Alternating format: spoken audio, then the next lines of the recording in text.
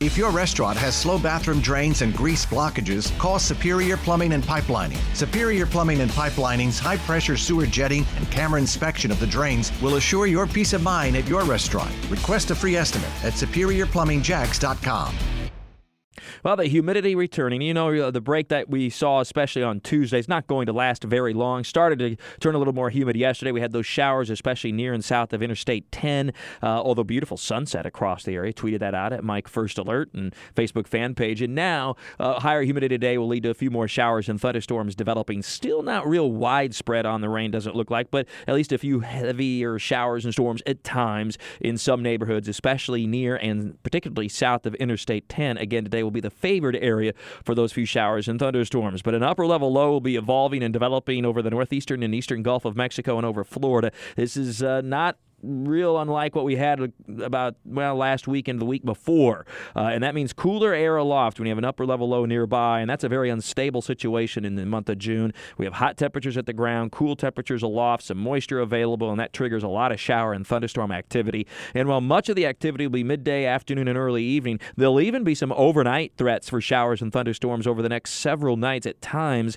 with this upper-level low not too far away. It will finally lift out of the area by the end of the weekend on Sunday into early next week. It doesn't mean an end for the afternoon storms, but it means that we'll turn a little more scattered and a little bit more confined to those afternoon hours, typical for this time of year. So look for temperatures to top out in the upper 80s to around 90 degrees over the next few days. Feel like temperatures at least well into the 90s, if not up to 100 degrees. And we'll see widely scattered showers and thunderstorms, about 30% coverage today, increase to 60 to 70% coverage at least by tomorrow, and 80 to 90% coverage by Saturday. There still will be some dry hours, but the showers and storms will be increasing through the rest of the weekend as we head into the weekend.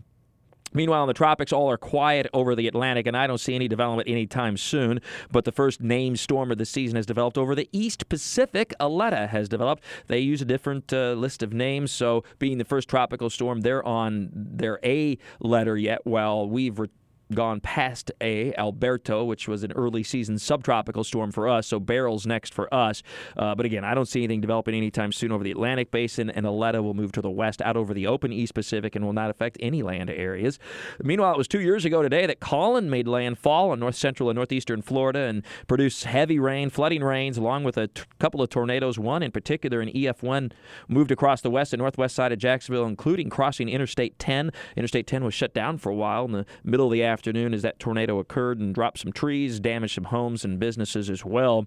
That was the earliest that we've ever had the third named storm occur in a hurricane season. That was only the first week in June, making the landfall on June 7th. There's more in Talking the Tropics with Mike at WOKV.com, at ActionNewsJax.com. Meanwhile, a new Buresh blog has been posted talking about the wet May, some of the numbers from across the area, the June night skies, and National River Month. Of course, river's big deal here in Jacksonville and northeastern Florida.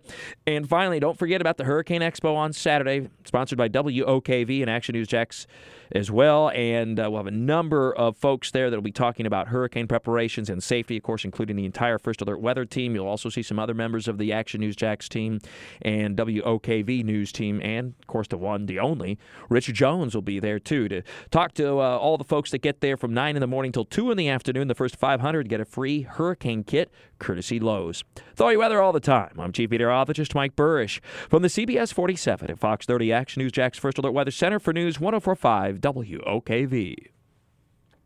If your restaurant has slow bathroom drains and grease blockages, call Superior Plumbing and Pipelining. Superior Plumbing and Pipelining's high-pressure sewer jetting and camera inspection of the drains will assure your peace of mind at your restaurant. Request a free estimate at SuperiorPlumbingJax.com.